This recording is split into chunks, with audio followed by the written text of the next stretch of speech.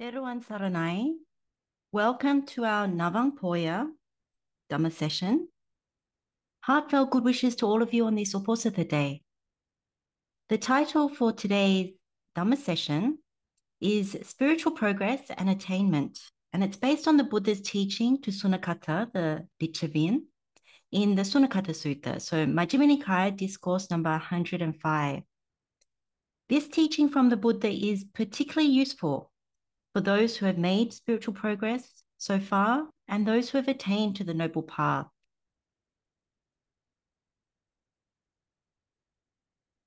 So what we'll cover today is we'll go through our tips and reminders as usual, and we'll have an overview of the sutta before we launch in. And this will look at the architecture and the usual things. We'll also look at who is Sunakata, because I think the context for who is receiving the teaching is really important. And also because Sunakata is quite an interesting character. We see him in other suttas and different time frames for how he practiced the Dhamma. And we'll also then contemplate the Buddha's similes, how we should practice and train as we progress and also attain on the noble path. So there is a number of similes that are very useful to actually look at.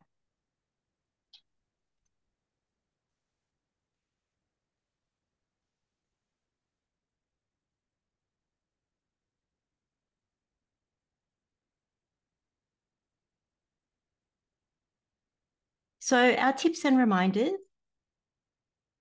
as usual, keep an open mind. This is different Dhamma that we're listening to today from the Buddha, but some of it will also be familiar and it will also fit in with what we've been practicing and studying together.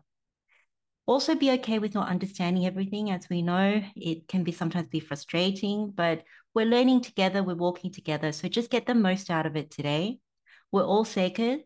So remember that we're all seeking to understand and penetrate the meaning and how to practice and apply ourselves to the meditation. So we're not doing any long meditations today. All we'll do is we'll contemplate a few moments once we go through each simile. So there's about 8 similes today.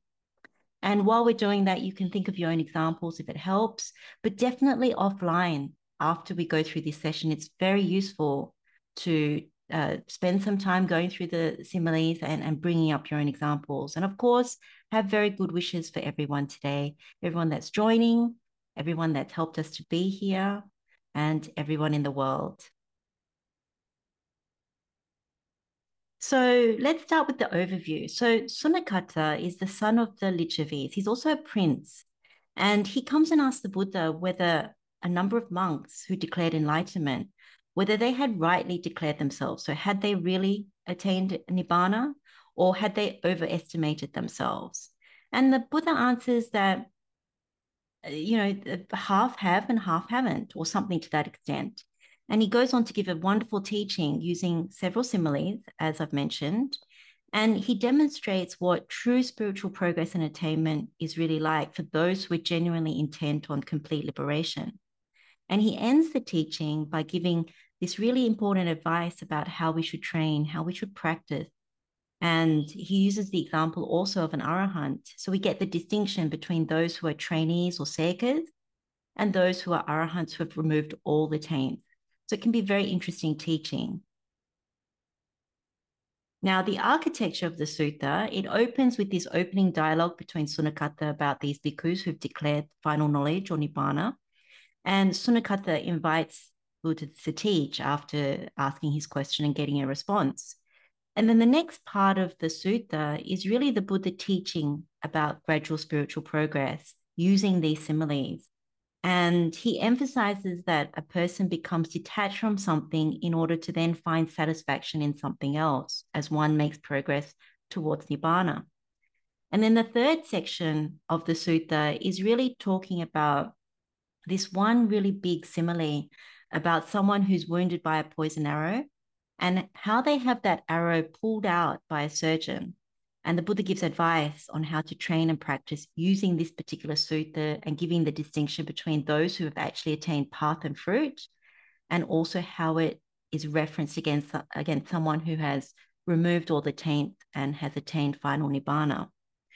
And then it closes with Buddha giving two further similes, emphasizing the importance of practicing with sense restraint. And I think that is very, very important for us to connect with other things that we've been practicing, such as metta and things like that. And so it's practicing a restraint around the six bases of contact. So that's the architecture of the sutta. Now, who is Sunakata? So as we said, Sunakata was this literary prince of Vesali. And this teaching by Buddha to Sunakata, in this particular Sunakata Sutta, it was given prior to him ordaining into the Sangha. So this particular teaching must have contributed to inspire him to the Buddha's teachings and also to take ordination. Now, he joined the Order of the Sangha for a little while, and he was even the personal attendant of the Buddha for a little while as well. But he became dissatisfied and disrobed. And there's another sutta called the Patika Sutta, and this is in the longer discourses, and it's discourse number 24 of Digha Nikaya. And that's where we find out that Sunakata was actually quite unhappy with the Buddha for two main reasons. The first one was he was disappointed that the Buddha didn't perform any miracles for him, like demonstrating his supernormal abilities. And the second thing was he was unhappy that the Buddha didn't explain to him the beginning of things, such as the origin of the world. And when you read the Mahasihananda Sutta or Mahasihanada Sutta, Majjhima Nikaya Discourse number 12, this is after Sunakata has left the order of the Sangha, and he makes this statement before an assembly in Vesali. And he says, the recluse Gautama does not have any superhuman states, any distinction in knowledge and vision worthy of the noble ones. The recluse Gautama teaches a Dhamma merely hammered out by reasoning, following his own line of inquiry as it occurs to him. And when he teaches the Dhamma to anyone, it leads him, when he practices it, to the complete destruction of suffering.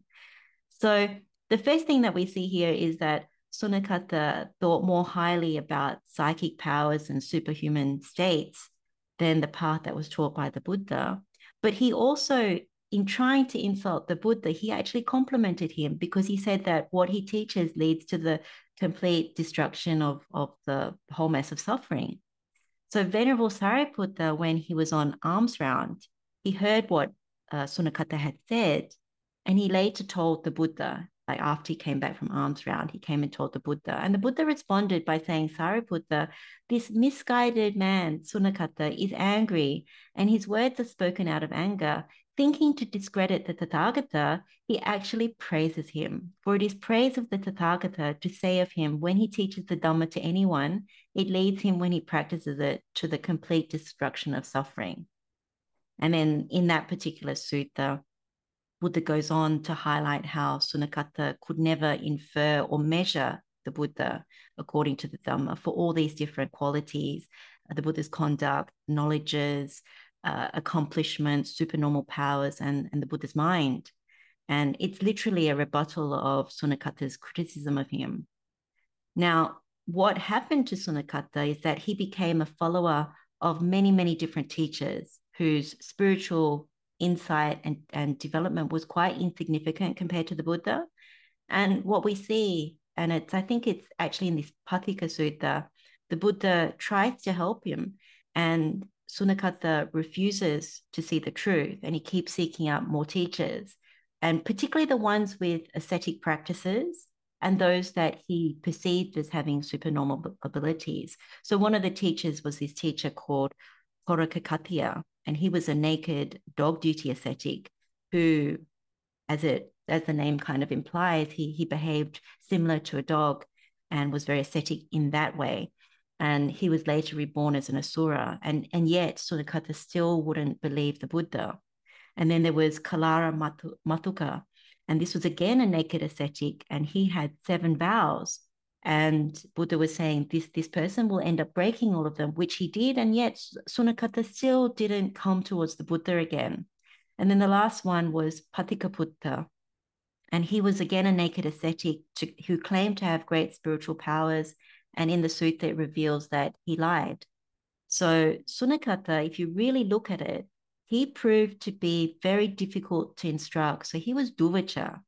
And because of his anger and resentment towards the Buddha, And you could see that he did that insult in public. He derogated the Buddha in public in Vesali. He was tenaciously still holding on to wrong views. And so we can clearly see that he was obstructed from the Noble Eightfold Path. And in many, many ways, knowing the story of this little bit about Sunakata, you feel like it's a bit of a tragic story for him.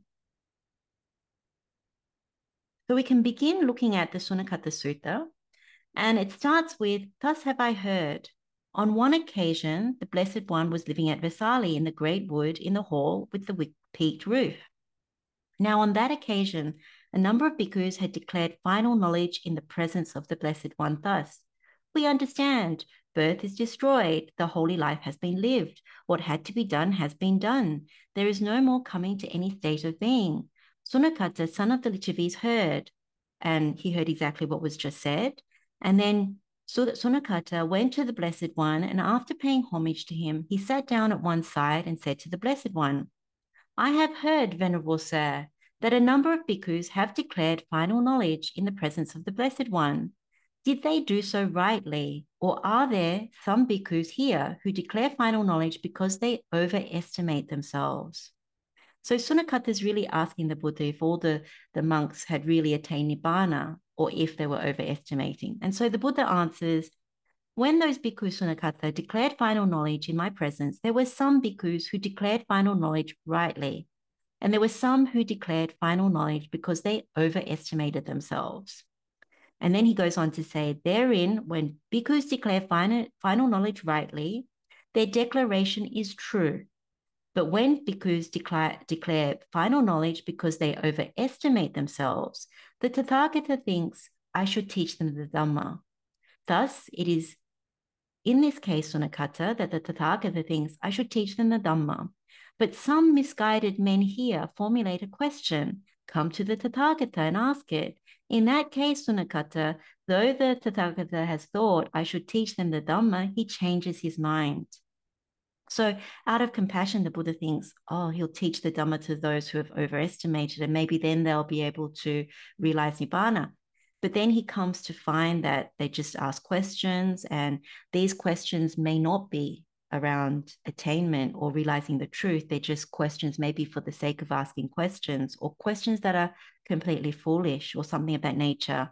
So Sunakata says, this is the time, Blessed One, this is the time, Sublime One, for the Blessed One to teach the Dhamma. Having heard it from the Blessed One, the bhikkhus will remember it.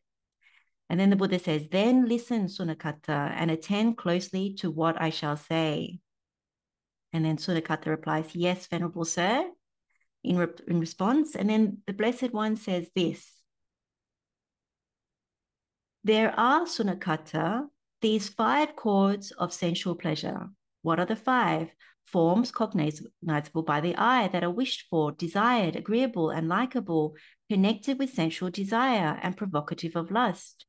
Sounds cognizable by the ear, odors cognizable by the nose, flavors cognizable by the tongue, tangibles cognizable by the body that are wished for, desired, agreeable, and likable, connected with sensual desire and provocative of lust. These are the 5 chords of sensual pleasure. So the phrase that keeps being repeated about these 5 chords of sensual pleasure, in Pali that's kama guna, is wished for, desired, agreeable, and likable, connected with desire and provocative of lust. So in Pali, this is Ita, Kanta, Manapa, Piyarupa, Kama, Upasamahita, Rajaniya. So what the Buddha is really giving us here is really the problem statement. So the problem arises through the physical nutriment, Kablinkara Hara. So when eye contacts the form, ear contacts the sound, nose contacts odors, tongue contacts flavors, body contacts tangible things. And we end up kicking off the process of wishing for, desiring, liking, finding it agreeable, escalating to sensual desire and leading to lust or excitement for it. And when we keep running this process, knowingly and mostly unknowingly, we become very addicted to it. And so this is like the Lorba track. And we need to keep sustaining ourselves on sensual pleasures because of that addiction. We want to experience happiness in that way. So these are things that we know, and we don't see the danger in sensual pleasures. So the Buddha then goes on to say, it is possible, Sunakata, that some person here may be intent on worldly material things. When a person is intent on worldly material things, only talk concerning that interests him. And his thinking and pondering are in line with that. And he associates with that kind of person and he finds satisfaction in it. But when talk about the imperturbable is going on, he will not listen to it or give it ear or exert his mind to understand it. He does not associate with that kind of person, and he does not find satisfaction in that. So a person who only knows how to sustain themselves on worldly material things, then sensual pleasures are the only things that they're interested in talking about. And their thoughts would be consumed with things like that as well. So the mind becomes imbued. So worldly material things refers to everything that we commonly indulge in society. So material things we buy, own, wish for, the things we watch on TV, the cinema, the news media, social media, books, sites, nature, travel, and so on. Also the music we listen to, concerts we attend, the various sounds that we like. So it could be a certain person's voice, the sound of certain birds, urban sounds, elevator music, radio channels, podcasts, animal sounds, anything like that. And then it's food and drink we're enticed by. So all the different things that we consume and long for. And then the fragrances that we keep around our home, from aromatherapy to fresh flowers to cut grass, maybe the smell of coffee, the smell of our favorite foods, different soaps and scents that we use, the hand wash, the shampoo, the cologne, the perfume, all those things. And then it comes to the textures of our clothing, the fabric that we like to sit on, the feel of our bed linen, all those different sensations that come with touch. So a person caught up in worldly things isn't interested in talking about anenja, imperturbable, only about worldly things. So in this particular sutta, as opposed to when we talk about Anenja Sapaya Sutta, which is the next Majjhima Nikaya Discourse 106, here it's actually split out. So Anenja, we usually think fourth jhana and then the four formless attainments, which is, the commonly referred to definition for Anenja. But in this discourse, it separates out the base of nothingness, and also it separates out the base of neither perception or non-perception. So for this particular instance right here, the Buddha's only talking about fourth jhana and the base of infinite space and the base of infinite consciousness. So just bear that in mind. So when Buddha says all these things, what he's really saying is someone who is bound, no longer bound by the sensual realm, like worldly material things, then they're more interested in hearing about the fourth jhana, where there's equanimity towards sensual pleasures. And even in the first jhana, a person is free of sensual perception. So therefore, if you're out of sensual pleasures and you're out of even form, then, and you go to the formless attainments, that's what you're interested in. So space is infinite and you're no longer even bound by form, even at that point. So we now come to the first simile given by the Buddha. So the Buddha says, suppose, Sunakata, a man had left his own village or town a long time ago, and he were to see another man who had only recently left that village or town. He would ask that man whether the people of that village or town were safe, prosperous, and healthy. And that man would tell him whether the people of that village or town were safe, prosperous, and healthy. What do you think, Sunakata? Would that first man listen to him, give him ear, and exert his mind to understand? Yes, Venerable Sir. So too, Sunakata, it is possible that some person here may be intent on worldly material things. When a person is intent on worldly material things, only talk concerning that interests him, and his thinking and pondering are in line with that. And he associates with that kind of person, and he finds satisfaction in it. But when talk about the imperturbable is going on, he will not listen or give it ear or exert his mind to understand it. He does not associate with that kind of person, and he does not find satisfaction in it. He should be understood as a person who is intent on worldly material things. So this simile of seeing a person from your town and asking questions, all that sort of thing, is really about the person who is intent on worldly material things. So in Pali, this is Purusa Pugalo Loka Amissa Adimutto. So if you think about it, if we live abroad or if we live away from where we were born or brought up and we meet someone who has just come from there, if we were intent on worldly material things, then we would be delighted. There would be abhinandati to meet the person and to find out the latest news and developments, gather data, gather information about people and the place, and indulge and talk about it. So be abhiwadati, and then maybe even hold on to it. So ajusaya tititi. So this is very similar to being intimate in the village. So game santavajato hoti. So if you remember from Haladikani Sutta, Venerable Mahakachana was saying, if you're intimate in the village, then you want to live in association with people in the village. You rejoice with them, you sorrow with them, and you're happy when they're happy, and you're sad when they're sad, and you get really involved in everyone's affairs and duties. So that's how you're intimate in the village. So this is a very similar thing. And if you remember from Haladikani Sutta, a Muni is not intimate with anyone. Game akupang Muni Santavani.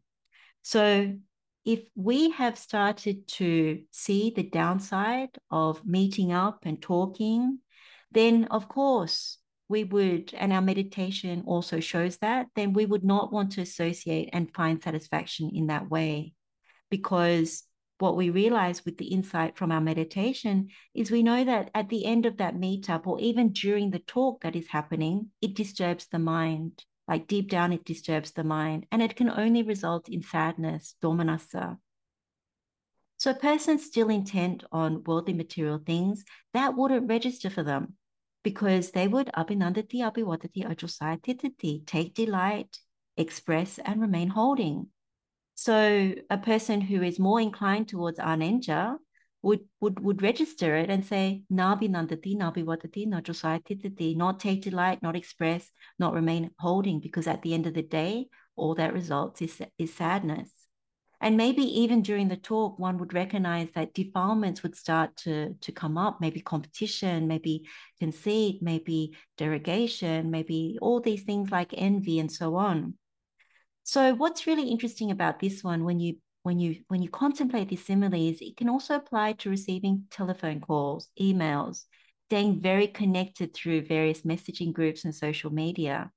And when the practice really starts to progress, staying in touch with so many people from back home, or wanting to hear about all these things and what people have done, you know that at the end of the day, it's all about what people have done, where they went, um, who they've met up with, what they ate, what they drank, what they bought, and on like that. It's all about karma, sensual pleasures. So the same could also be said when you think about this, about school reunions, college reunions, gatherings with, larger groups of relatives, old friends, colleagues, and similar events. So what we usually hear is, oh, so and so is doing well, and so not so good, and you start to see people envious, jealous, um, wanting to belittle, feeling less, all different kinds of things start to come up. And so these interactions ultimately they're imbued with worldly material things, so defilements start to enter. So poverty and greed, ill will, derogation, disparaging, envy, negligence, all of it.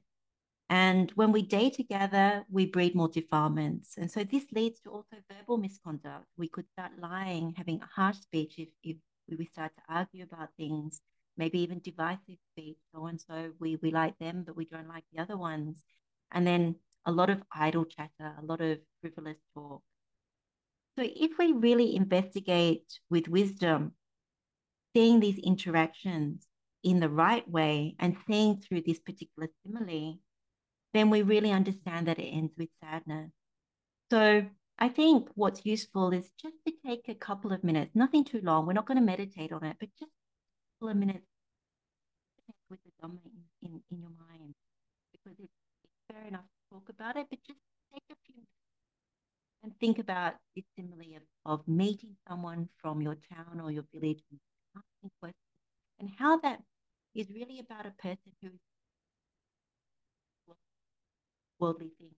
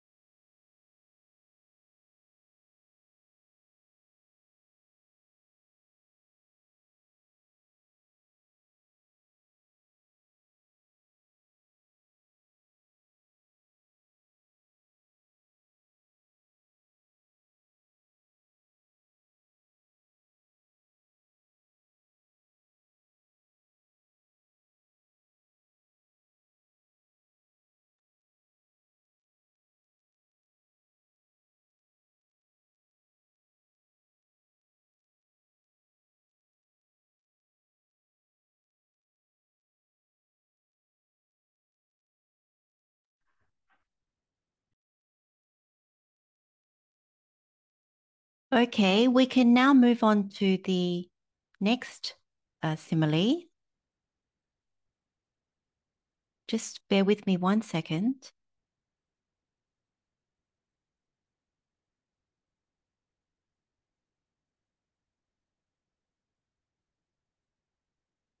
Just want to double check that I can be heard. I'll keep going. So the next simile is this simile of the yellow leaf. Okay, good. Glad you can hear. So this simile of the yellow leaf, the Buddha says, it is possible, Sunakata, that some person here may be intent on the imperturbable. When a person is intent on the imperturbable, only talk concerning that interests him, and his thinking and pondering are in line with that, and he associates with that kind of person, and he finds satisfaction in that. But when talk about worldly material things is going on, he will not listen to it or give it ear or exert his mind to understand it. He does not associate with that kind of person, and he does not find satisfaction in it or in that. So here the Buddha is talking about a person intent on the imperturbable. So in Pali, this is Purasa Pugalo Anenja Adimuttoasa. So in this discourse, as we've highlighted before, this is about fourth jhana, the base of infinite space, and the base of infinite consciousness. So this is the anenja that Buddha is referring to here. Now, the person is no longer interested in worldly material things. They've seen through it, they've abandoned it, so they've made spiritual progress. So they won't want to listen to people who are talking about worldly matters. They don't find any satisfaction or joy in it. Instead, the person wants to talk about things concerned with this imperturbable, anenja, how to access those states, how to get to fourth jhana, how to stay in the base of infinite space or the base of infinite consciousness. That is what brings them joy, happiness, and satisfaction, not the material things. They've given them up. So if you remember when we recently looked at the Anenja Sapaya Sutta, either together or with some other teacher, that is where there's that wonderful gatha, the verse given by the Buddha. Anicca bhikkhave kama tucca musa mosa dhammang maya kattametang bhikkhave bala lapanang.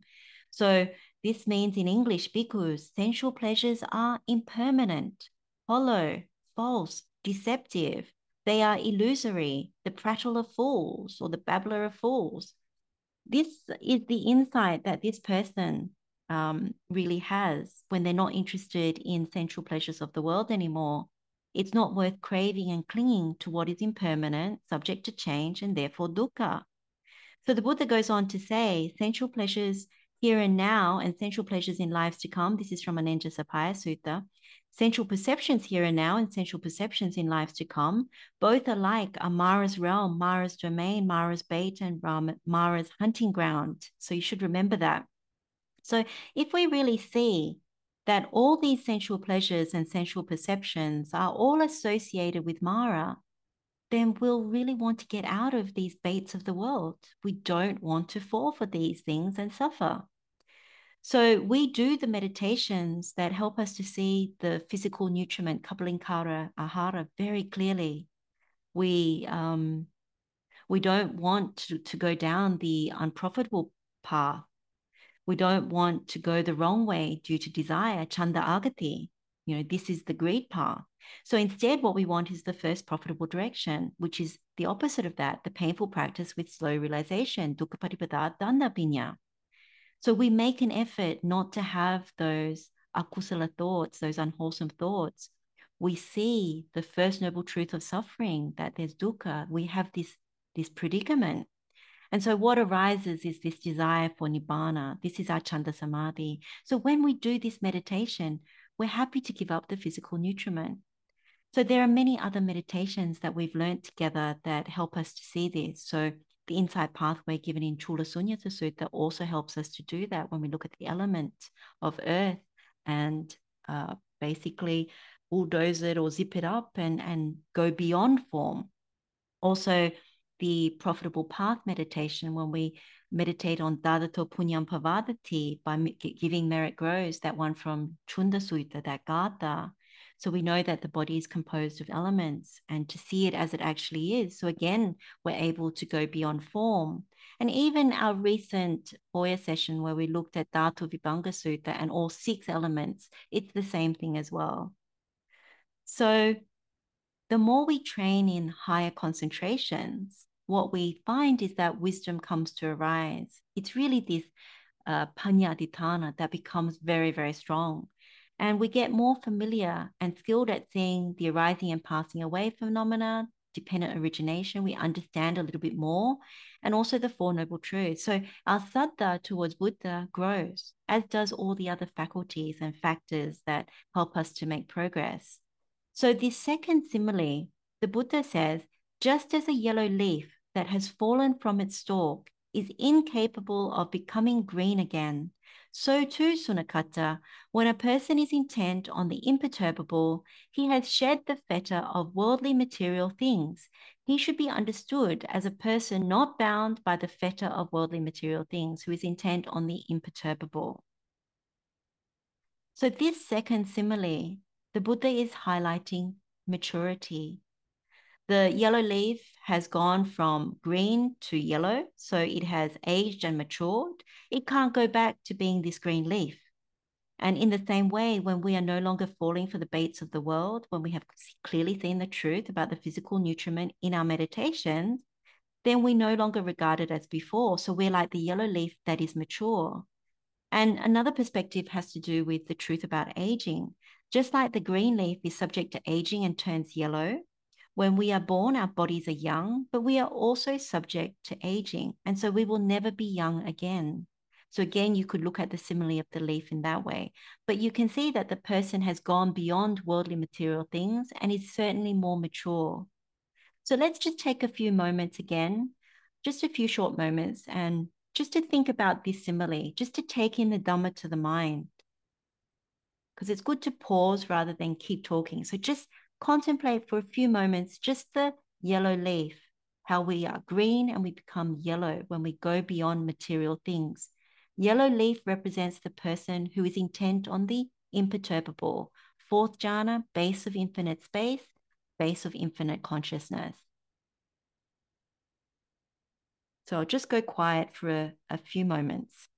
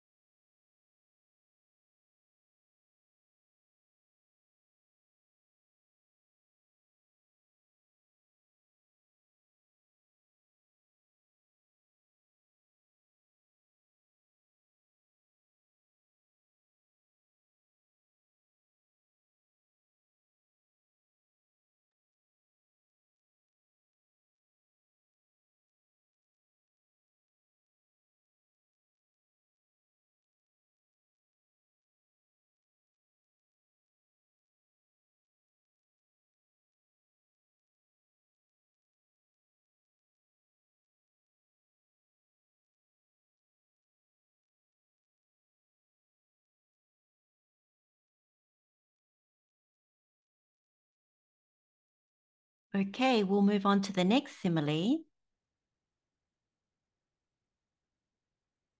So the next one is about a thick stone split in two, but the Buddha begins with, it is possible, Sunakata, that some person here may be intent on the base of nothingness. When a person is intent on the base of nothingness, only talk concerning that interests him, and his thinking and pondering are in line with that, and he associates with that kind of person, and he finds satisfaction in that. But when talk about the imperturbable, so fourth jhana, base of infinite space, and base of infinite consciousness, is going on, he will not listen to it or give it ear or exert his mind to understand it. He does not associate with that kind of person, and he does not find satisfaction in that. So this first part, the Buddha is saying this person is intent on the base of nothingness. So purisa pugalo akinchana ayatana adimuttoasa. So they're no longer interested in the imperturbable. So when we attain to the base of infinite consciousness, we cling to the feeling. So the person who is intent on the base of nothingness, when they develop their meditation, they no longer take delight in feeling. They nabinandati, the feeling. They nabiwadati, the feeling, and they najosayati, the feeling. So we've spoken about this before in Chula Sunyata Sutta and also in Dhatu Vibhanga Sutta. But if you remember from Dhatu Vibhanga Sutta, feeling arises because of contact. So in the sutta, it says, if there is contact and friction between two fire sticks, so you remember Buddha gave the simile of the fire sticks, heat would be generated when the two sticks are rubbed together, fire is produced. Now, if you separate the two sticks, then the heat ceases and everything subsides. So in the same way, feeling is dependent on contact. With the cessation of contact comes the cessation of feeling.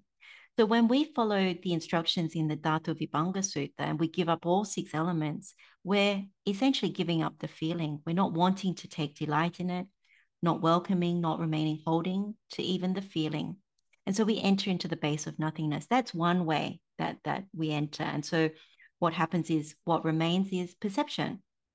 So the same thing can happen if we meditate using Chula Sunyata Sutta, and also this sutta called Sunyata Loka Sutta, where we contemplate empty of self and empty of what belongs to self. We also mentioned this in Chula Sunyata Sutta in that session. And also if we contemplate if it is impermanent, subject to change and suffering, is it worth taking as me and mine? That meditation pathway also helps us to enter into emptiness or nothingness, base of nothingness. So then the Buddha gives this third simile. He says, just as a thick stone that has split in two cannot be joined together again, so too, Sunakata, when a person is intent on the base of nothingness, his fetter of the imperturbable has been split. He should be understood as a person not bound by the fetter of the imperturbable, who is intent on the base of nothingness. So you can see that these similes are getting increasingly powerful, and we actually do need some time away from even this session to contemplate them. So with this one, the stone that has been split in two that can't be joined back together is like the person who's intent on the base of nothingness, on emptiness. They're now split from contact and therefore feeling. So without contact, there is no feeling, and one can remain in the base of nothingness with only the perception. So that's what this is really about. So you can see a person has gone beyond worldly material things. They've now gone beyond the imperturbable. So fourth jhana, base of infinite space, base of infinite consciousness. And now they are in the base of nothingness. So take a few moments just to turn your mind around this one. If it doesn't come right now, that's okay. It's very useful to do it afterwards. But I'll go quiet just for a few moments so you can just turn that in your mind.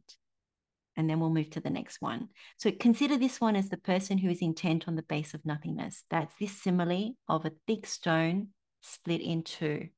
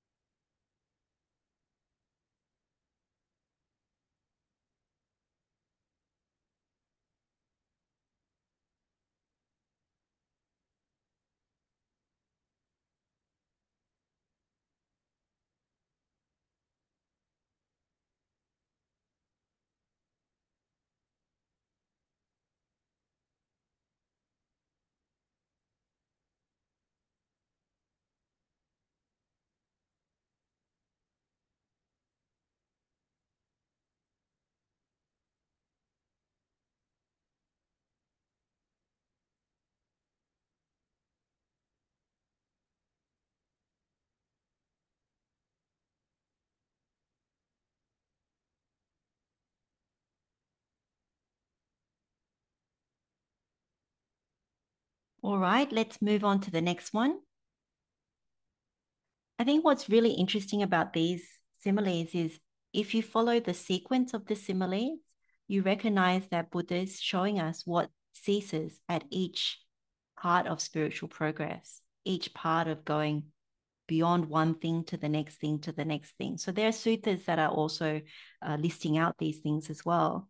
But in these similes, it's really being able to see what one starts to find satisfaction in when you give up the lesser concentration. And so you keep developing the mind in that way. And really what we develop when we develop through these formless attainments is to see that they're still constructed, they're still subject to change. And therefore, when we fall from them, even after a very long time, we experience dukkha again. So it's still not nibbana. So that's the insight that we get from progressing through these higher concentrations. So this particular simile that we're going to go through is very visual, so bear with me. The Buddha then says, it is possible, Sunakata, that some person here may be intent on the base of neither perception nor non-perception. When a person is intent on the base of neither perception nor non-perception, only talk concerning that interests him, and his thinking and pondering are in line with that, and he associates with that kind of person, and he finds satisfaction in that. But when talk about the base of nothingness is going on, he will not listen to it or give it ear or exert his mind to understand it. He does not associate with that kind of person, and he does not find satisfaction in that. So here the person is now intent on the base of neither perception nor non-perception. So purisa pugala, never sanya asanya, ayatana adimutto asa. So they're no longer interested in the base of nothingness. So they're starting to see something. So we'll read out the fourth simile, and it's a vivid one. So the person now has eaten some delicious food. So the Buddha says, suppose a person has eaten some delicious food and thrown it up. What do you think, Sunakata? Could that man have any desire to eat that food again? No, Venerable Sir. Why is that? Because that food is considered repulsive. So too, Sunakata, when a person is intent on the base of neither perception nor non-perception, his fetter of the base of nothingness has been rejected. He should be understood as a person not bound by the fetter of the base of nothingness, who is intent on the base of neither perception nor non-perception. Okay, so it's getting more and more interesting. And what we see here is that when we attain to the base of nothingness, what we have is only perception. So what Buddha is showing us with this very vivid simile is to see these perceptions have a sick nature. So the throwing up part of the simile is really talking about the sickness. So when we meditated on the Anenjasapaya Sutta, we realized that when we perceive something as pleasing or beauty, subhasanya, and we think we can make it last, niccasanya, and out of the delusion we take it as pleasurable, sukhasanya. When the pleasure changes, what happens? The result is sadness, domanassa. So this simile of seeing a person who's eating delicious food and throwing it up or vomiting, whichever way you want to look at it, is about seeing perceptions as sick. So throwing up or vomiting represents the sick nature of perceptions. And when we perceive, we go through mental volition as nutriment, which also has the sick nature. So our volitional formations that we construct out of these sick perceptions, how they go into this mind factory, they also become sick. They have the sick nature. So there's quite deep Dhamma in this, but the real thing to see is to be able to connect how we meditate and how it relates to this. So we're not taking refuge even in the base of nothingness, that the perception of emptiness is not something that we cling on to, crave onto. So when we investigate this attainment, what we have is really the perception of nothing.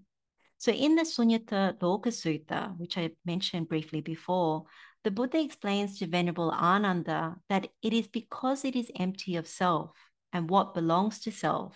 So in Pali, this is sunyang atenava attaniyana. And this is really saying empty of the world. So because it is empty of self and what belongs to self, that is what it means empty of the world, or empty is the world. So in simple terms, what this means is that when we perceive nothing or nothingness, we understand that it's got nothing to do with self, that there is still the perception of not self, and that perception has the sick nature. So when we construct volitional formations, they're still sick. That's basically what it's saying. So when we truly realize that perceptions are sick, we don't want to eat that food again because it's repulsive. And that's why someone would want to go beyond the base of nothingness, away from sickness, away from sick perception. And so in the base of neither perception nor non-perception, a person only has volitional formation. So the sankharas that they constructed at the time of entering into Nevasanya Sanya. And when you're in that particular concentration, there's no construction of any new volitional formations. There's no new sankharas that would be remaining, that would be constructed. You'd only have the ones that are still remaining. So in a sense, the person is not eating delicious food and throwing it up in the base of neither perception nor non-perception. That is only happening in the base of nothingness. So that is probably very, very deep Dhamma there. And we probably need to go away and contemplate that in our own time. It's not something that can be easily connected with just during this session. But just to say, it's a very, very valuable simile and well worth spending the time on reflecting on, particularly when we go to these higher concentrations. And if you think about what's happening in the world, a lot of people can go to the base of nothingness, like this emptiness, and they praise it a lot and say a lot of wonderful things about it. But what they don't see is what the Buddha is showing us here in this simile of throwing up after eating delicious food. So although the base of nothingness, we're left with perception that makes us feel very light and vast, and maybe there are all these very, very small little lights in that what you see in your meditation, it's still sick. And so this is what Buddha wants us to see. That's how we go beyond it, to go to neither perception or non-perception. So then the Buddha comes to this simile of the palm stump. And the Buddha says, it is possible, Sunakata, that some person here may be completely intent on Nibbana. When a person is completely intent on Nibbana, only talk concerning that interests him. And his thinking and pondering are in line with that. And he associates with that kind of person, and he finds satisfaction in that. But when talk about the base of neither perception nor non-perception is going on, he will not listen to it or give it ear or exert his mind to understand it. He does not associate with that kind of person, and he does not find satisfaction in it. So this person is rightly intent on Nibbana. So Purisa Pugalo, Sama, Nibbana Adimutto Asa. That's in Pali.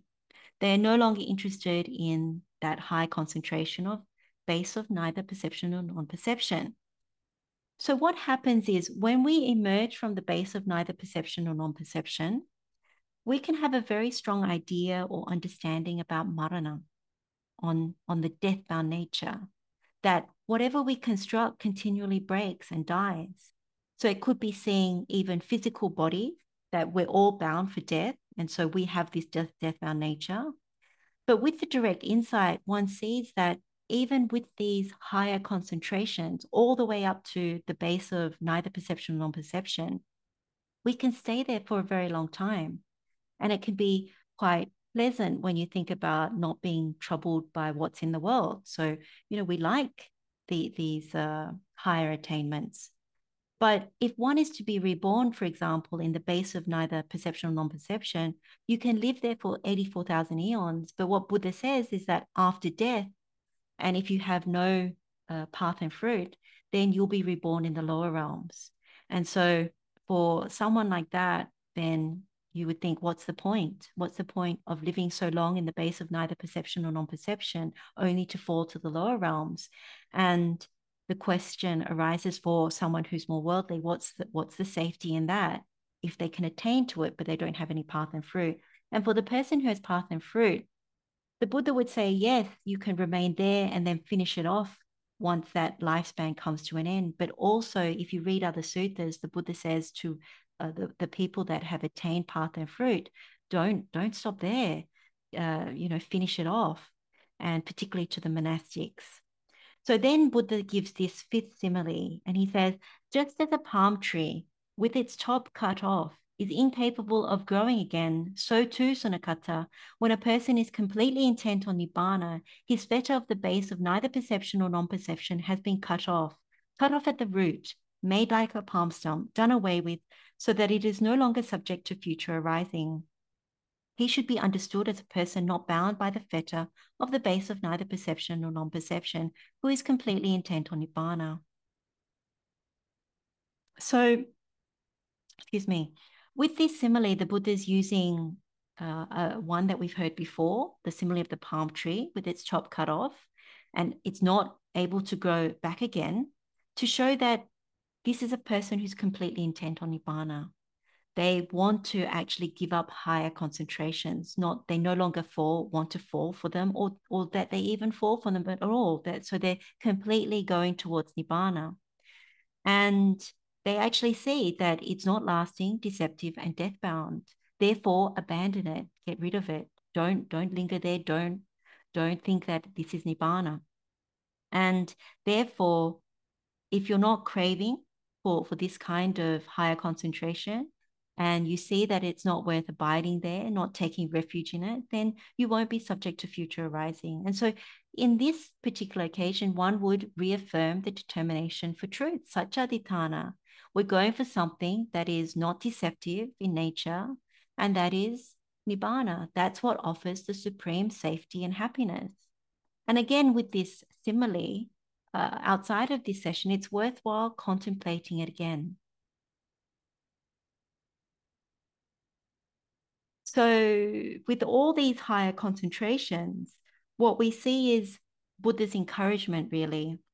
His encouragement to train in these concentrations so that we're familiar with them, and to understand also their arising and ceasing, what causes them to arise, how we enter them, how we stay in them, and also how we fall from them, the cessation of them. And in this way, when we do that, we actually penetrate with wisdom and know that they're not Nibbana. And so Buddha does say that formless attainments are more peaceful. So they're more peaceful than form, and therefore more peaceful than the sensual realm. So before we move on to this next slide that I've just put up, there's this sutta called the Santatara Sutta, and it's in Itivuttaka number 73. So one of the sayings of the Buddha, and it captures it really well. So I'll just read it out. It says, Bhikkhus, the formless is more peaceful than the form realm, and cessation, so Nibbana, is more peaceful than the formless. Those beings who reach the form realm and those established in the formless, if they do not know cessation, come back to renewal of being.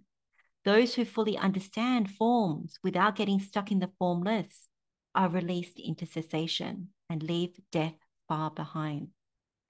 So this is, if I just go back to that thing about the palm stump and how we were saying that when you come out of the base of neither perception and non-perception, you really have this strong understanding of marana. This is what it is, that you don't want to be born again, because being born again means death-bound again. So this is particularly true for one who has only attained maybe up to once return.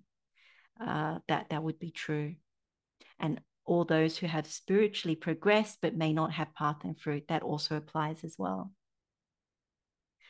So now it gets even more interesting, because we're going to spend some time on this simile about being shot with this poisoned arrow, and spend a little time on this. So the Buddha says, it is possible, Sunakata, that some bhikkhu here might think thus: craving has been called an arrow by the recluse.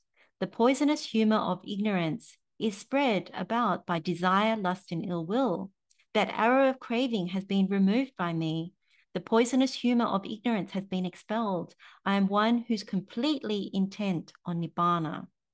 So with this first paragraph, the Buddha says that it's possible for some bhikkhu to think they've removed the arrow dart of craving, so this tanha sala, and expelled the poisonous humor of ignorance, so the avijja.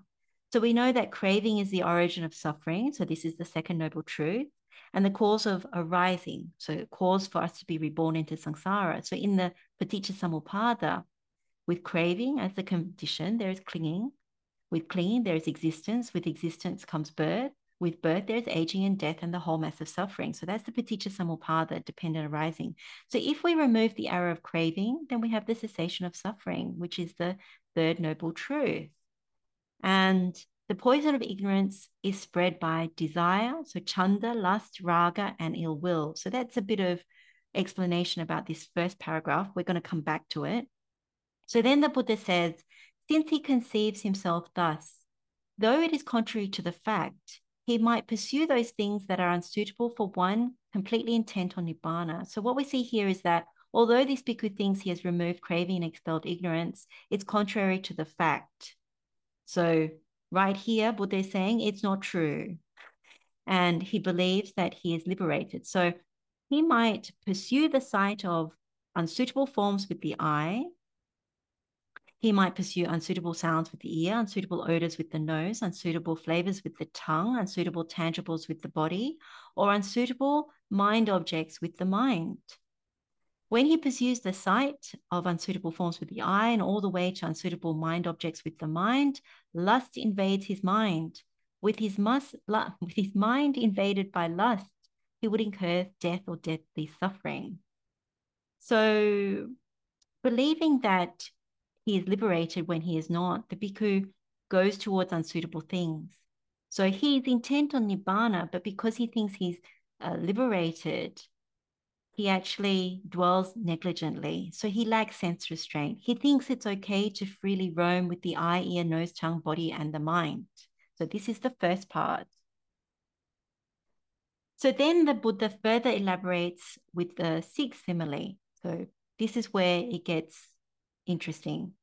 Suppose, Sunakata, a man were wounded by an arrow, thickly smeared with poison, and his friends and companions, his kinsmen and relatives, brought a surgeon.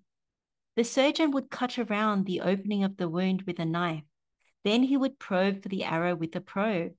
Then he would pull out the arrow and would expel the poisonous humor, leaving a trace of it behind.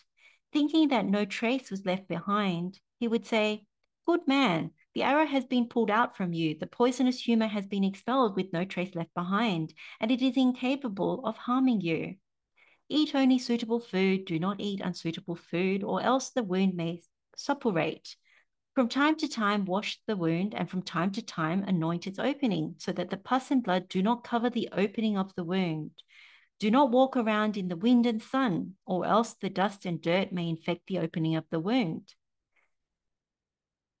Take care of your wound, good man, and see to it that the wound heals." And then the Buddha goes on and says, "The man would think, the arrow has been pulled out from me, the poisonous humor has been expelled with no trace left behind, and it is incapable of harming me." So instead of taking the advice, he goes on and he actually eats unsuitable food, and the wound suppurates. He doesn't wash the wound from time to time, so it he also doesn't anoint its opening from time to time, and the pus and blood would cover the opening of the wound, and he walks around in the wind and sun, and dust and dirt infects the opening of the wound. So he doesn't take care of the wound, and he doesn't see to it that the wound heals. Then, both because he does what is unsuitable and because a trace was left behind, when the foul poisonous humor was expelled, the wound would swell, and with its swelling, he would incur death or deadly suffering. Wow. So in this simile, the trace of poison has been left behind during the surgery. So that's the surgery to remove the arrow and expel the poison. This person in the simile represents a person who has attained stream entry, once return, and non-return. So they've been advised by the surgeon to eat suitable food, wash the wound, anoint the opening, take precautions to prevent the wound from getting infected. But they think that there's no trace of poison left in the wound, so they don't take the advice. They're negligent. They indulge in unsuitable things, thinking that they're safe from danger. So, give you an example, a person with attainment, stream entry, once return, non-return. A person may think, I'm safe from rebirth in the lower realms, so I can be a little bit negligent. It doesn't matter. Or one thinks, there's no harm in me doing this. It'll be okay for me because my practice is strong enough. So examples could be you start to think, oh, I can go to parties and entertain with others and talk and laugh and carry on. Or you think, oh, I'll indulge in all kinds of food and talk about it with a lot of enthusiasm. Or you think, oh, I can watch whatever I like on the screen, even if it's violent or sexual or frivolous, whatever it could be, or read whatever I want as well, because you think you've attained or you have attained and you think this. And you could also think, oh, I can travel and make journeys and roam about and take in all these experiences and spend lots of time in retail and social places. There's no danger. And the last example could be I can just simply enjoy it to the max. I'm safe from lower realms. But with this particular example, and I find this so wonderful, this thing I've been contemplating this all week. It's just so wonderful. The Buddha's using this example of being poisoned by the arrow and being asked to care for the wound after extracting, the arrow and the poison. There's still a trace. And Buddha is saying, don't do what is unsuitable. There's that, and also don't do what is unsuitable because your wound will swell.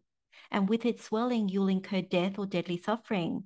So, what we can take away from that is that even if we have attained to the path and we have fruit up to non return, it's still very important for us to protect the wound that has traces of the poison. So the arahant is not included in this because they've gotten rid of the traces of poison and they're not negligent. And we'll come more to the arahant. We'll explain about that a little bit later. So the question to ask are, what is this traces of poison left behind after the surgery? And the answer is, it is the anusaya, the underlying tendencies that lie dormant. So they get activated through feeling. So when we recently examined Dhatu Vibhanga Sutta, the last boya, we said feeling is dependent on contact. And with sense contact, we activate that sensory process through the sense bases, sense objects, and sense consciousness. And so with that, we activate anusaya. So if you remember, we've said before, the underlying tendency to sensual lust, so kama raga anusaya, lies latent in pleasurable feeling, so sukha vedana. And underlying tendency to aversion, patiga anusaya, lies latent in painful feeling, dukkha vedana. And so the last one, the underlying tendency to ignorance, avijja anusaya, that lies latent in neither pleasurable nor painful feeling. Sukha adukha sukhama feeling, adukha sukha vedana. So you see, if we are unrestrained, we go and do unsuitable things and we roam about, pollute the mind, pollute through the sense doors, then with that contact comes feeling. And with contact and feeling comes these anusaya. And of course, there's other anusaya as well. There's ditthi anusaya, the underlying tendency to views, vicikiccha anusaya, which is underlying tendency to doubt, mana anusaya, which is underlying tendency to conceit. And those ones are very much about delusion. And then bhava raga anusaya, which is the underlying tendency to lust for existence, which comes under, I think, the dosa track. So when we have conditioned or constructed before our previous behavior, and we have underlying tendencies and even old habit tendencies, anything that lies dormant, it gets triggered. So when we're negligent, because the traces are still there, then we're in danger. So think about that for a few moments.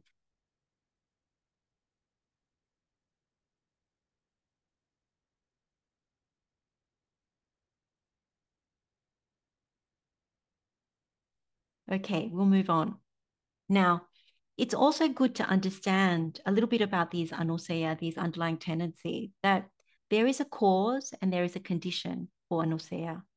So we always remember what we feel, we perceive. So when we continue to perceive subha, beauty, when we continue to perceive pleasure, sukha, when we continue to perceive atta, the self, me and mine, and when we continue to perceive permanency, nicca, then these vipalasa, these mental corruptions, they are the cause for anusaya. So the truth is really that it is asubha, dukkha, anatta, anicca. But when wrong view is active rather than right view, our Magapala Chitta is not up, it's not active, then if we continue to perceive these things, then it's not good for us. So that's the cause of the Anusaya. Now, the condition is when we grasp sign and features. So when we look at something and then we describe it in our minds, we think, oh, there's this person, and we think, oh, they're wearing that, they're tall, they're wearing this and that, and they've got these kinds of features and so on and so forth. So we take that for any object, any really coupling karahara, any physical nutriment. So when we take signs and features, grasp onto them, that is the pachaya, the condition for anusaya. So what is evident in this process is that wrong view is active, right view is not active. So when the two things are there, the underlying tendencies are active. So this is despite having attained path and fruit. So for example, we might go shopping and we see a cake at one of the eateries or cafes or cake shops, and we perceive it as yummy, tasty, suba is coming. So then we look at it and we keep going around it and think, oh, look how beautifully it's decorated. That looks really good. And oh, if I buy it and I eat it, I'm going to have a really good thing out of this. It's going to be so pleasurable. And we've taken that cake as mine now. So we've forgotten in that moment ahara patikula sanya, and we've also forgotten about vipranama dukkha, that even the sukha that we experience is fleeting. So one can get caught in these things. So that's not to say we don't go shopping and buy what is needed, but we have to be careful. And it doesn't mean we don't go and go to work and all those things. It's just when we're in any environment, we need to be quite careful. So this applies to other experiences in the world, when we're listening to music, watching the TV or news, reading stories, taking in the wrong dhammas, going here or there without a concern for the wound. So we can still be troubled if we have these corrupt or sick perceptions, and if we're scanning and taking in signs and features. So the thing about an arahant, for example, is they've destroyed the sick perceptions. So part of the fruit of uprooting the taints and all that is they no longer have sick perceptions. So the cause for anusaya is gone, but they would still dwell vigilantly regarding sign and features. They would still not neglect that. Now, if we understand what the Buddha is highlighting and combine it with our insight from our meditations, we can really see what the Buddha is saying here: to take care of the wound, to allow it to heal, not to eat unsuitable food, to wash the wound, to anoint the wound, to not walk in the sun and the wind so it doesn't gather dust and dirt to infect the wound. So that's very much all around sense restraint and how we take things in, how we perceive, all of those things. So sense restraint becomes very, very important. And this is even having attained path and fruit. So it's good to know that one is not infallible, that Magapala Chitta, when it's not active, can be problematic.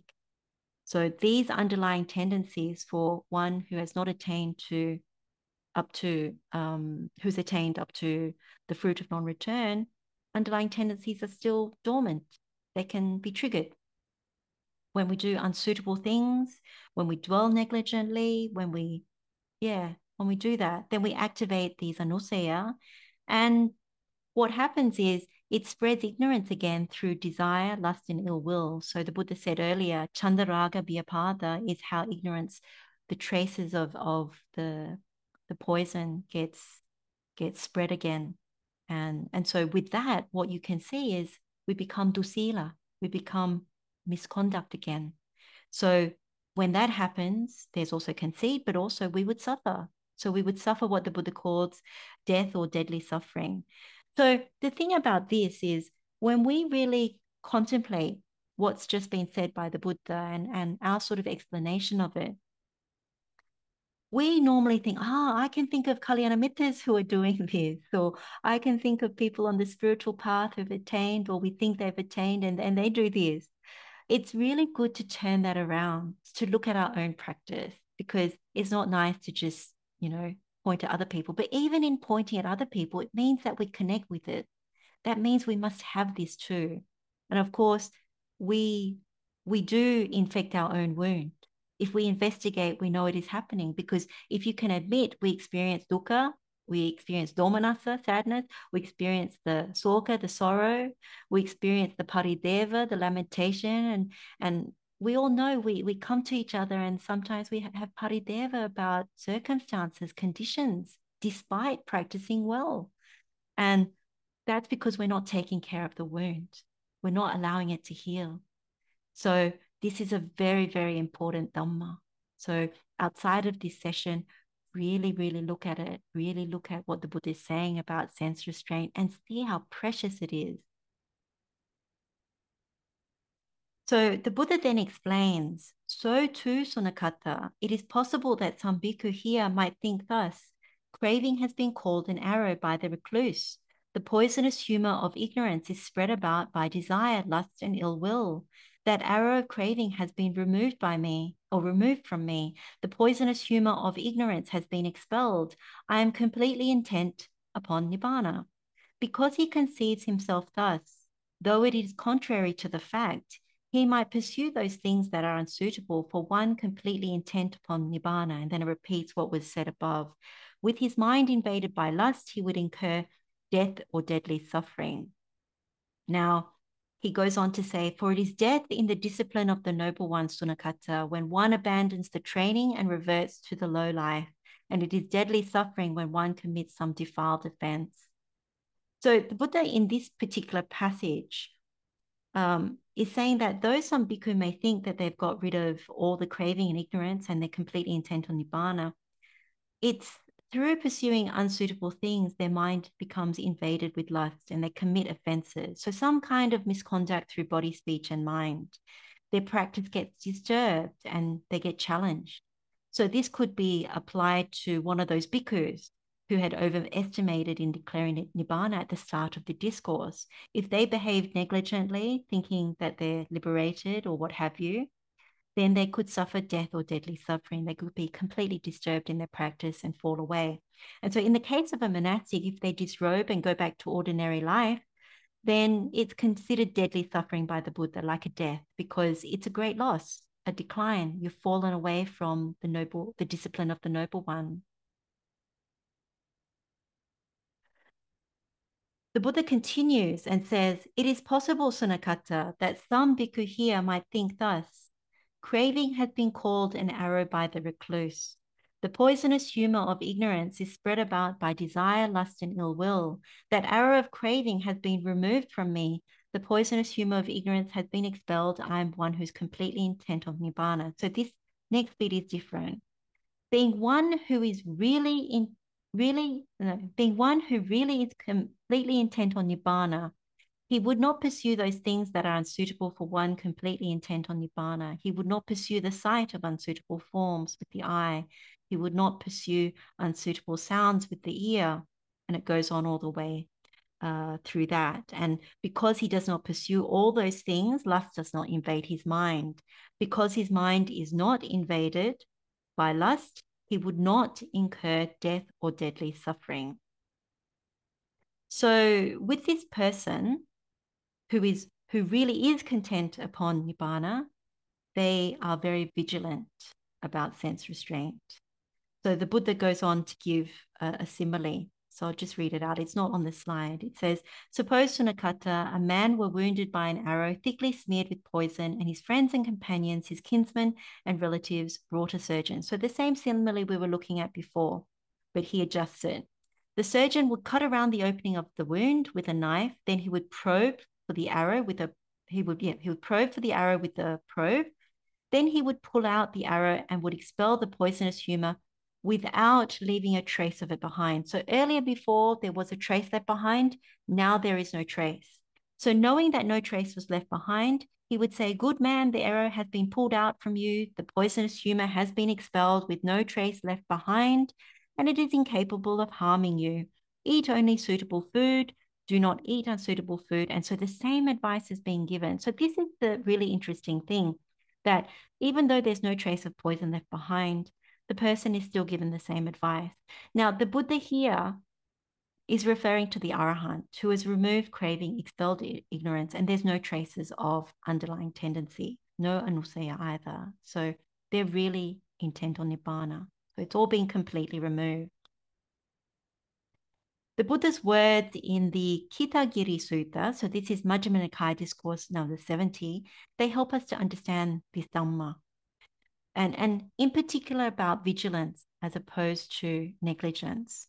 So let's read what the Buddha says in this sutta. The Buddha says, "Bhikkhus, I do not say of all bhikkhus that they still have work to do with vigilance, nor do I say of all bhikkhus that they have no more work to do with vigilance."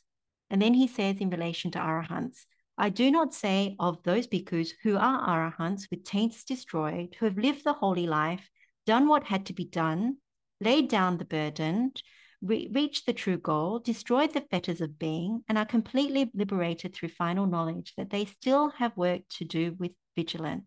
Why is that? They have done their work with vigilance. They are no more capable of being negligent. So the reason why we bring this sutta into it is because the Arahant has done the work with vigilance. And so they're incapable of negligence. It's the fact that the Buddha is saying. So forsakers, so those still practicing the higher training towards Nibbana, those who have already attained some path and fruit, what the Buddha goes on to say is, "I say of such bhikkhus who are in higher training, whose minds have not yet reached the goal, and who are still aspiring to the supreme security from bondage, that they still have work to do with vigilance." Why is that? Because when those venerable ones make use of suitable resting places and associate with good friends and nurture their spiritual faculties, they may, by realizing for themselves with direct knowledge here and now, enter upon and abide in that supreme goal of the holy life, for the sake of which clansmen rightly go forth from home life into homelessness. Seeing this fruit of vigilance for these bhikkhus, I say that they still have work to do with vigilance. So, why Kitagiri Sutta is so important in the context of Sunakata Sutta is that the encouragement is for us, for forsakers, to remember to be vigilant, to only spend time in suitable places, associating with Kalyanamitas, good friends like we do, looking after our spiritual faculties, keeping them sharp by meditating together, turning over the Dhamma together, not letting them go blunt. So we keep practicing our sutta meditations. We keep discussing the Dhamma. We keep penetrating the truth. We keep making the determinations for wisdom, truth, relinquishment, for peace. And in doing so, because of this vigilance as opposed to negligence, then we realize the fruit of being vigilant, which is to realize ultimately the supreme goal of Nibbana. So the Arahant doesn't need to do that. The Arahant has done the work with vigilance, but the point is that they wouldn't be negligent. They would, for the remainder of their life, they would still be vigilant because that's the way they are. So this is really wonderful, wonderful Dhamma when you put it all together. So we go back to the Sunakata Sutta, and the Buddha says, and he relates it back to some bhikkhu. So this could be a bhikkhu who has rightly declared Nibbana at the start of the discourse. So one of the ones that didn't overestimate, they actually realized Nibbana. So the Buddha says, "It is possible, Sunakata, that some bhikkhu here might think thus: craving has been called an arrow by the recluse. The poisonous humor of ignorance is spread about by desire, lust, and ill will. That arrow of craving has been removed from me. The poisonous humor of ignorance has been expelled. I am one who is completely intent on Nibbana." Being one who really is completely intent on Nibbana, he would not pursue those things that are unsuitable. For one completely intent on Nibbana, he would not pursue the sight of unsuitable forms with the eye. He would not pursue unsuitable sounds with the ear, unsuitable odors with the nose, unsuitable flavors with the tongue, unsuitable tangibles with the body, or unsuitable mind objects with the mind. Because he does not pursue any of those things, lust does not invade his mind. Because his mind is not invaded by lust, he would not incur death or deadly suffering. Suppose, Sunakata, a man were wounded by an arrow, thickly smeared with the poison. And so the Buddha is bringing back the simile that we just went through. And in this, there is no trace left behind. Knowing that no trace is left behind, he would say, good man, the arrow has been pulled out from you. And he gives the same advice to eat only suitable food, not eat unsuitable food, and so on. And so he says and encourages, take good care of your wound, good man, see to it that the wound heals. So this is all that wonderful stuff that the Buddha has said to us. So then the Buddha gives us the key to unlock the simile, so the rest of it, about having this surgery to remove the poisoned arrow and how to care for the wound. So he says, Sunakata, I've given this simile in order to convey a meaning. This is the meaning here. The wound is the term for the 6 internal bases. So this is ajati, ajatikana, ayatanang. And then the poisonous humor is the term for ignorance. So poisonous humor is visadosati. So apparently in Sinhala, this is a very good word, visadosa. And then ignorance, of course, we know as avijja. The arrow is the term for craving. So the salla is tanha. The probe, in Pali, this is esani, is the term for mindfulness. So that's the sati. The knife, the satta, is the term for noble wisdom. So arya yatang panya. And the surgeon here is the term for the Tathagata, the accomplished one, the fully enlightened one. So we've looked in detail at the wound, the poison, and the arrow, and we've seen that it is the Tathagata who is giving us, who has done the surgery for us and giving us the aftercare instructions for our wound to heal and to protect it. So the other parts are really about the probe and the knife. So the probe, as the Buddha said, is mindfulness. We search to see if there is craving, if there are attachments, and therefore defilements, misconduct, and any of those unskillful, unwholesome kinds of things. And the knife is the wisdom, the noble wisdom. So this is what we use to cut it out, to get rid of it. And that noble wisdom is really our determination for wisdom, the highest wisdom that we have. And that is for the relinquishment of all suffering, really, the cessation of all suffering.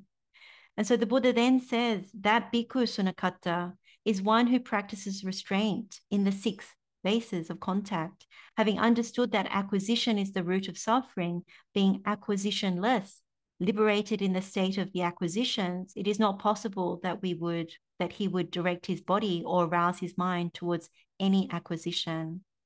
So the Pali word here for acquisition is upati, and it's a term that's used often, and it's used in the Dhatu Vibhanga Sutta as well. So it's applied to the root of suffering.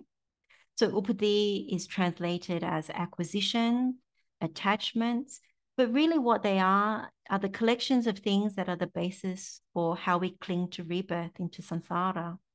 So when we still have foolishness and ignorance, when we lack wisdom, when our Maggaphala Chitta is not up, then we keep taking and going towards acquisitions, keep taking them up.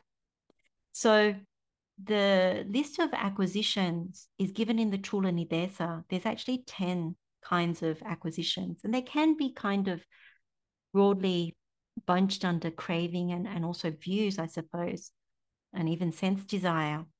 But we can find it in the Metagu, Manava, Uchanidesa. So this relates to the questions of Metagu, so or Methagu, whichever way you say it. So this is in the Sutta Nipata. This venerable asked the Buddha about the origin of suffering. And the reply that the Buddha says is sufferings in their many forms in the world originate based on acquisition, so based on upati. The ignorant dullard who creates acquisition encounters suffering again and again. Therefore, understanding one should not create acquisition. And so Chula Nidesa actually lists out the 10. So we have acquisition through craving, so tanha upati, acquisition through views, ditthi upati, acquisition through defilements, kiles upati, acquisition through kamma upati, acquisition through misconduct, ducharita upati, acquisition through nutriment, ahara upati, acquisition through anger, patiga upati, and then acquisition as the 4 clung to elements. So chataso upadina dhatu upati. So this is clinging to sensual desire. clinging to virtue and observances, clinging to views, clinging to what's that? Attavadu upadana. So self-clearing clinging. And then the ninth one is acquisition as the six internal sense bases. So cha, ajatikani, ayatanani, upadi. And then the last one is acquisition as the six classes of consciousness. So cha, vijnana, kaya, upadi. So basically, when we suffer or experience dukkha, so all the things that are aligned with the 12 terms that come under the umbrella of the First Noble Truth of suffering, so birth, old age, sickness, death, pain, sadness, sorrow, lamentation, despair, separation from what is pleasing, united with what is displeasing, and not getting what one wants, it originates based on acquisition. So it originates based on these upadi. It's caused by upadi, it's conditioned and constructed by upadi, and it's produced by upadi. So that's really something.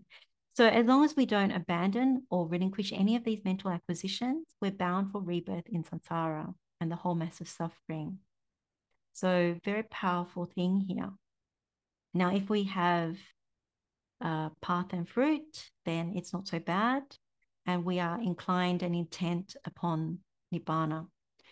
So when the Buddha says, having understood that acquisition is the root of suffering, being acquisitionless, liberated in the destruction of the acquisitions, it is not possible that he would direct his body or arouse his mind towards any acquisition.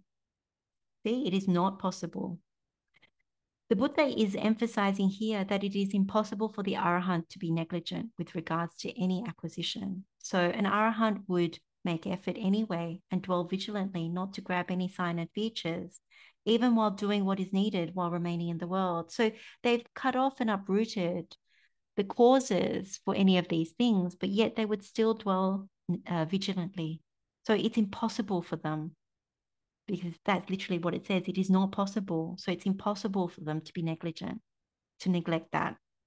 So that's a very, very strong statement. So if an Arahant doesn't neglect, it does not become negligent, then how can we as seekers allow ourselves to?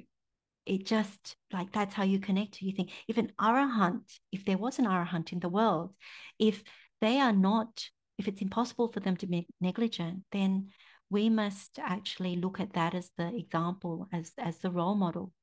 So it's a very, very strong statement for us to contemplate and take into our minds, to really go away and sit with that and to look at that and how it can encourage our own practice, our own training. Dwelling vigilantly, like we've highlighted throughout this session, and also highlighted from the Kitagiri Sutta, and also when we studied the Pamada Vihari Sutta, they really help us to take care of this wound, and the wound that still has traces of poison. And that poison can still be spread by desire, lust, and ill will, and trigger underlying tendencies. So that's the thing that we need to consider. So the Buddha gives us another final two similes, and they're both on the same thing, actually. But, you know, he's so compassionate and so generous in giving similes. If we don't understand it this way, think about it this way. So this seventh simile is, suppose, Sunakata, there were a bronze cup of beverage possessing a good color, smell, and taste, but it was mixed with poison, and a man came who wanted to live, not to die, who wanted pleasure and recoiled from pain. What do you think, Sunakata? Would that man drink the cup of beverage, knowing if I drink this, I would incur death or deadly suffering? No, venerable sir. So too, that bhikkhu is one who practices restraint in the six bases of contact. And then that same paragraph, having understood that acquisition is the root of suffering, being acquisitionless, liberated in the destruction of acquisitions, it is not possible that he would direct his body or arouse his mind towards any object or attachment. And then the eighth and final simile that the Buddha gives is, suppose, Sunakata, there were a deadly poisonous snake, and a man came who wanted to live, not to die, who wanted pleasure and recoiled from pain. What do you think, Sunakata? Would that man give that deadly poisonous snake his hand or his thumb, knowing if I am bitten by him, I would incur death or deadly suffering?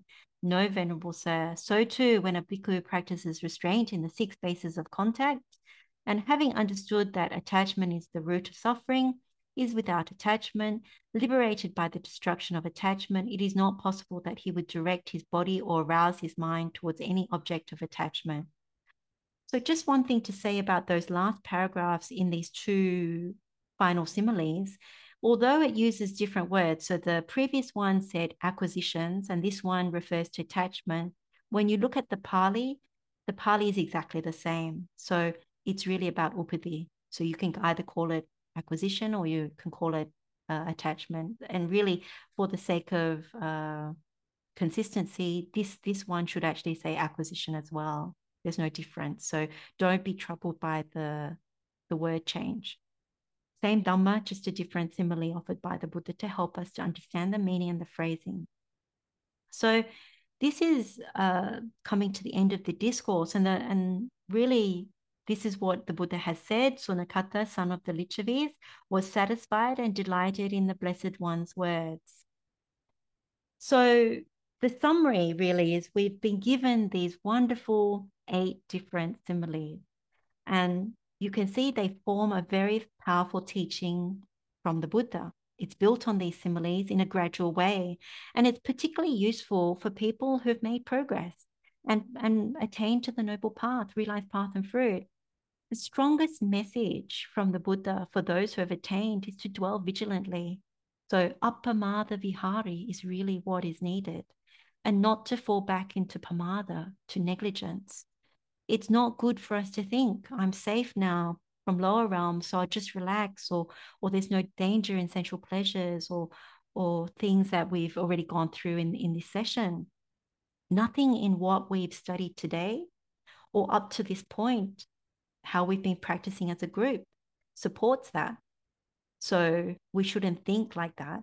And instead, what we need to see is through these series of similes that the Buddha has generously given us, and particularly the simile about having surgery to remove the poisoned arrow and how to care for the wound. Because we are not arahants, then we certainly lack sense restraint. We can really do better. And when we have these traces of poison, we mustn't do unsuitable things. So we don't want the underlying tendencies, the nusayas, to spread ignorance through desire, lust, and ill will. So when we think about mundane examples, it's very easy to come up with examples in daily life. So for example, we hear our neighbor is doing construction work, and they're doing it all day and very late into the night, maybe into the night and into the next morning, 2 or 3 a.m. The drill is going, the grinding is going, they're laying tiles, all this kind of thing. And the desire for us, for the noise not to be there, arises. And we have the desire or the lust for quietness because we want to sleep.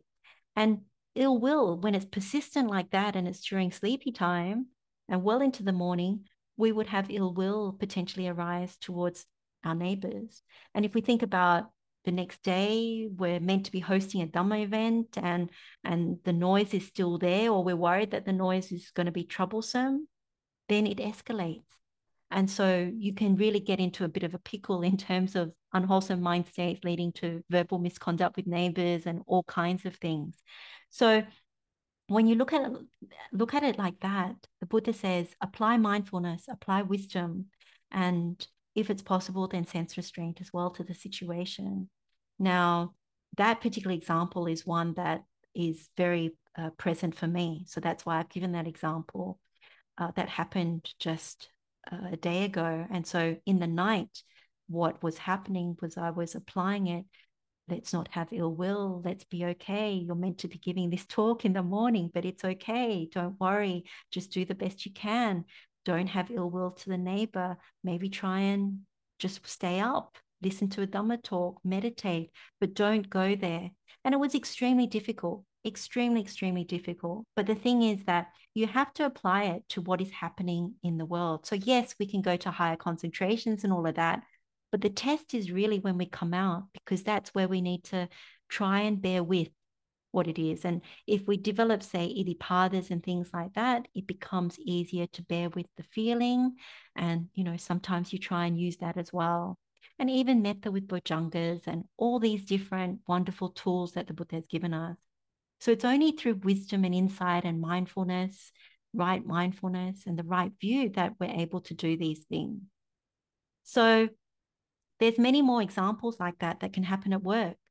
So we are not all able to just stay home and stay in higher concentrations until the end of this life. We actually have to come out and be in society, deal with things, whether it's at work, at home, in society, in community. And we get invitations to things, to gatherings, to social things, to Dhamma things. We get invited for trips. We need to go and attend to family members abroad. So there are real challenges that can arise from all these things. And of course, we have to attend to the practical things. Now, if we think we have given up most of these things, then the other place to look is in the Dhamma examples. So what if someone comes and tells us something in relation to Dhamma? So someone comes and says, you understand the Dhamma the wrong way, or they come and criticize an aspect of the practice, or they come and give you feedback about a talk. And it's really how you respond to it.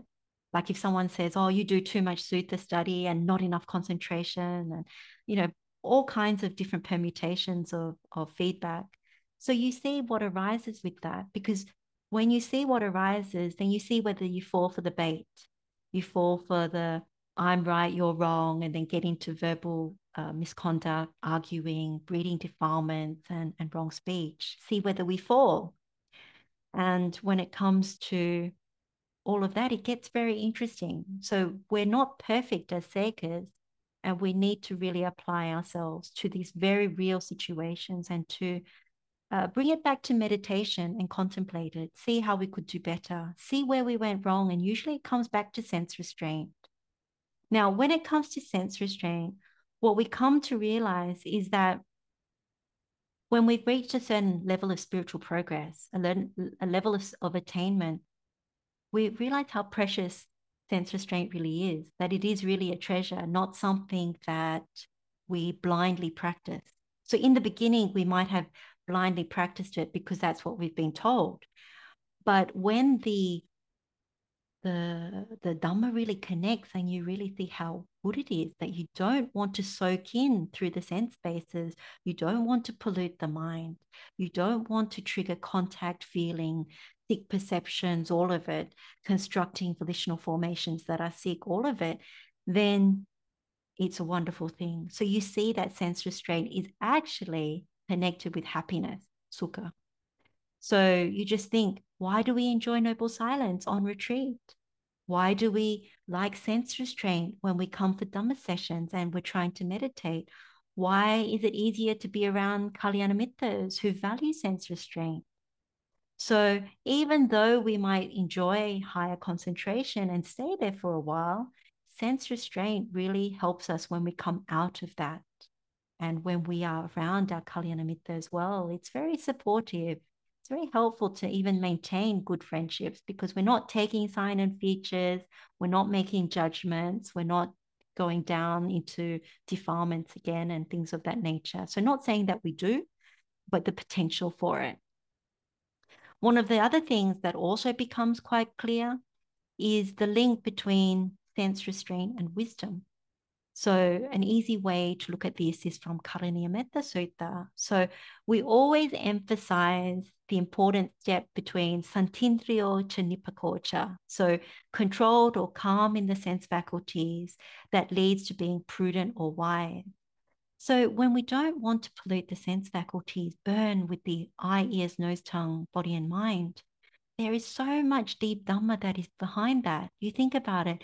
Anenjasapaya Sutta, when we really, really see in our meditation, sensual pleasures are impermanent, anicca, hollow, tucca, false, deceptive, musa, mosa Dhamma. When we contemplate Paticca Samuppada, and we really see that with this sensory process that leads to contact as a condition for feeling, and the feeling as a condition for tanha, craving, all these upadis, these acquisitions, and then it leads to clinging, existence, birth, and then aging and death, and the whole mess of suffering. Again, you see, Santindriyo, Chanipakocha, very important.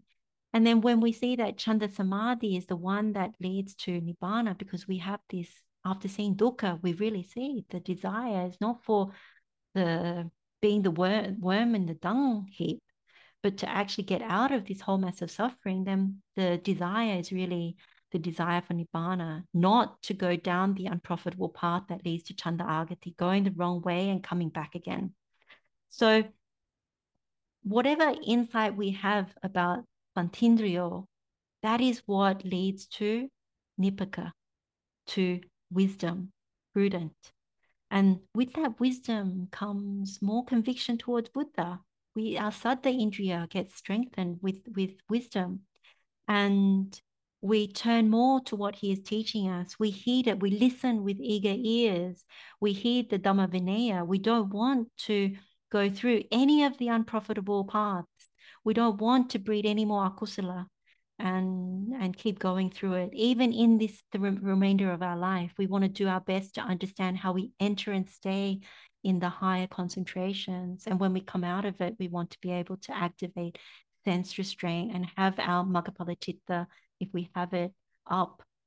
So all these things we develop as well with our meditations, all the 37 Bodhipakya Dhammas, when we develop, keep sharpening our spiritual faculties, our powers, our bases of spiritual power, when we develop the Iddhipadas, it makes it easier. When we have the right striving, making all the wholesome effort around akusala and akusala, akusala and kusala. And when we have the 4 establishments of mindfulness, the satipatthana, and when we activate through our meditation, the bojjhangas, the enlightenment factors, and of course, we are developing the Noble Eightfold Path as the way out of suffering. So there is so much that is wonderful in this sutta. This is, I say this probably every session, but right now, this is my favorite sutta. So take encouragement and inspiration from this teaching from the Buddha and spend some time going through these similes in your own time, connect it back to how we practice our meditations. There's probably more we could say building on this sutta, but we can leave it here probably in terms of the talk. And at another time, if we want to, we can even look at these similes again if it's helpful. So if any